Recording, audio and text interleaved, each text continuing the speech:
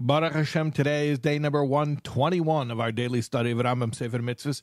And in the 3 chapters a day of Mishnah Torah, we are still in Hilchas Kilayim, which we have defined as mixtures, generally mixtures of different types of crops or produce or vegetation.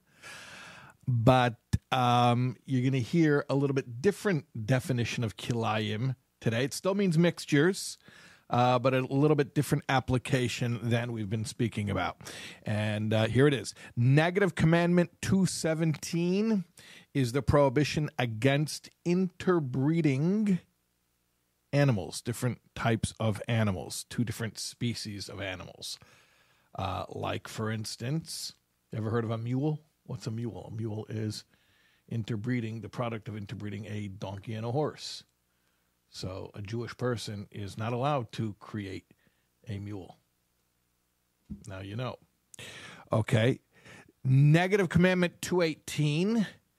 This is not interbreeding 2 different species of animals, but this is the prohibition against working with 2 different species. I don't mean working with them separately. What I mean is, for instance, you have a plow and you need to pull the plow. So if you want to have the plow pulled by 2 oxen, be my guest. If you want to have the plow pulled by 2 donkeys, be my guest. But if you want to have that plow pulled by an ox and a donkey together, 1 ox, 1 donkey, I'm just using those as the examples, because that's the example that's used in the verse in Dvarim Chav Beis Yod, that's Deuteronomy 22:10, where it says, Loi sachrish b'shoyer uvachamoyer yachtov. Don't plow with an ox and a donkey together.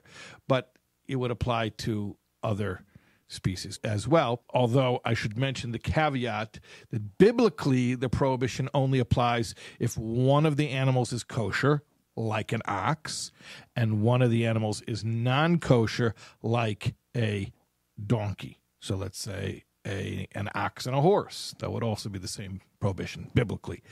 Rabbinically, the sages extended the prohibition to any 2 different species of animals. Okay, those are our mitzvahs, and we are going to do more Kilayim tomorrow, but we're going to be finishing Kilayim, God willing, and moving on to another set of halachas. Remember, we're in the Sefer Zroim, agricultural laws. So it's going to be agricultural themed. You'll find out what it is after we finish Kilayim. You're going to find out what we're going to learn next tomorrow. God willing, we'll see you.